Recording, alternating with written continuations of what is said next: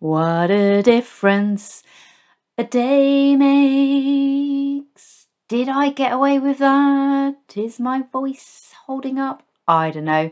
But what a difference a day makes indeed, because, oh my goodness, I feel so much better than yesterday. All self-inflicted, of course. So it's Monday, run day, once a week, just testing out the ankle, making sure I don't do it in again. A bit of yoga, bit of work. Kids are finishing school early today because, every other Monday finish early. Why not? So let's see what's going on in the village before these kids get home. What is going on? Apparently it is National Sickie Day. Have you thrown a sickie today and you're not actually unwell? Terrible. There used to be a tip for that. I mean, when we used to phone in sick rather than, sending an email or a Slack message or a message on Teams. It used to be you lie on the sofa, tilt your head over the armrest, and it kind of stretches out your throat and alters your voice box a little bit. I'm feeling very unwell. But I'm not feeling unwell today. Although now I've got a little frog in my throat. I'm feeling pretty good. So that's on the Village Facebook page. What else? Cupcakes, of course, for Valentine's. The barbers will be open again from tomorrow. Logs for sale. Well, I was going to say logs for sale kind of good because electricity prices are going up, but it kind of depends upon you having either an open fireplace or a wood burner. And if you haven't got one of those, then it's not a good solution for you at all, is it? So ignore everything I said just there. What else? Free kids' clothes, a slot at the hairdressers available. Friday. Does anybody know a great, local, reliable and proficient plumber? You've got to tick a lot of boxes if you're that plumber. Are you great? Are you local? Are you reliable? And are you proficient?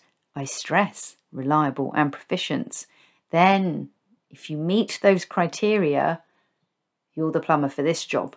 So that's about it. Free stuff and people that are looking for recommendations. Sounds about right, doesn't it?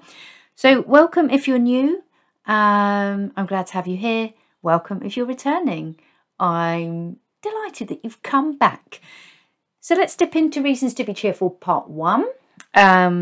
Today, it's all about what we become when we grow up. It's called What Will I Be? Oh dear, I don't know if I can continue to get away with this singing lark, but part of me wants to do it. So we'll see if people start tuning out, then I'll know. Or message me. I love getting messages.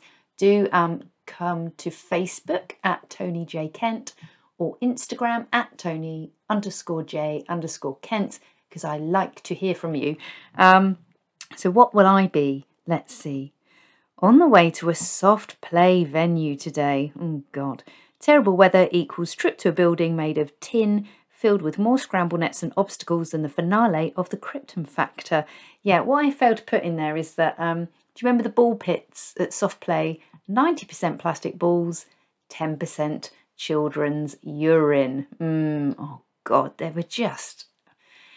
And it depended, didn't it, on where you went. So there was one near us. There was a soft play that tried to go really upmarket. I think it was Eddie Katz. And at first, it was like everything was fresh and shiny and new. And the poor teenager that had to walk about in the Eddie Katz costume, the costume was clean. Nobody had pulled the tail off it. And they were licensed. I mean, it says something, doesn't it, when a soft play is licensed. I don't know that that's sending the correct message. That's not intended for kids, is it? It's like, are your kids driving you to drink? Then come to our soft play. And then there was another one above a bowling alley, which was, you just didn't want to touch anything. It was proper Grimbo. So I'm glad I don't have to go to those anymore. Right, so what are we saying here? The children were having a discussion with their cousins about what boys and girls are able to do.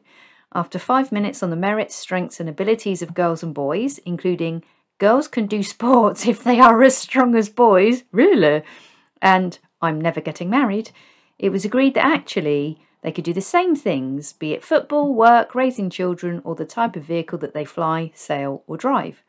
With the children's ages ranging between 4 and 7, I was impressed that they had raised a topic, debated it openly and forcefully at times, and then come to an agreement.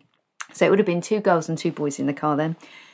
Given it was a discussion between 2 boys and 2 girls, there you are, I was especially delighted that they came to the conclusion that they did.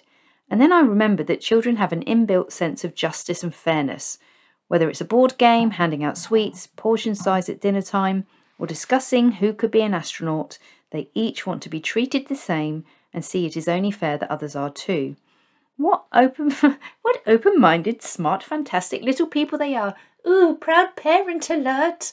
Proud auntie time. I hope they carry this on into their adult lives. Yeah. I'm hopeful for this generation.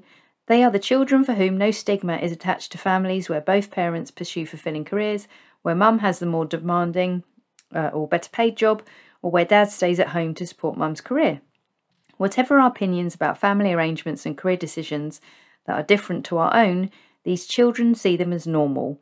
And in this, I see that my son knows he could be an engineer, a teacher, a builder, a developer, or a stay-at-home dad. And I see that my daughter knows she can be an engineer, a teacher, a builder, a developer, or a stay-at-home mum. They can be anything, equally. Except, as it stands today, some grown-ups have decided that girls cannot grow up to be bishop in Church of England. Right, that changed since. I think they could learn a thing or two from these kids. I might have to. I think that, yeah, we have got women ordained as bishops now in the Church of England. A little sting in its tail, that piece, isn't it? But I think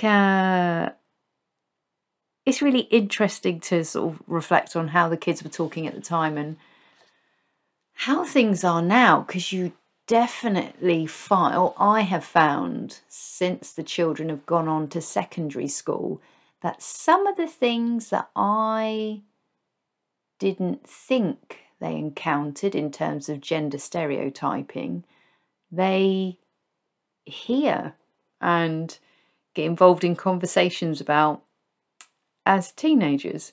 So it does change a lot between primary and secondary, not just that they have half a day every other Monday.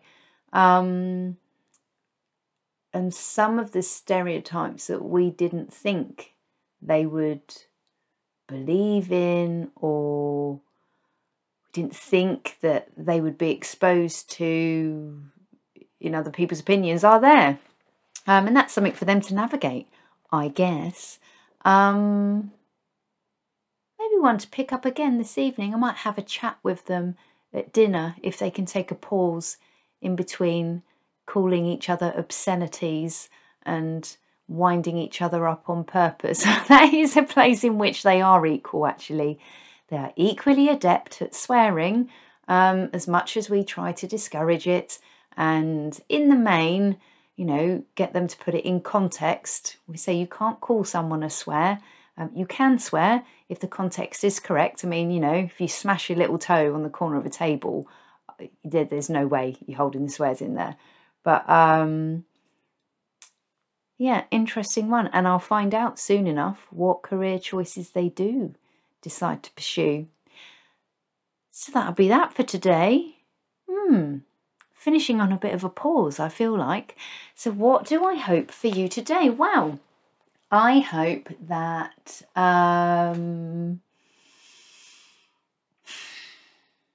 however you spend your day, whoever you encounter, that you are treated with kindness and fairness, and you're not subjected to any ridiculous stereotypes. That'll do.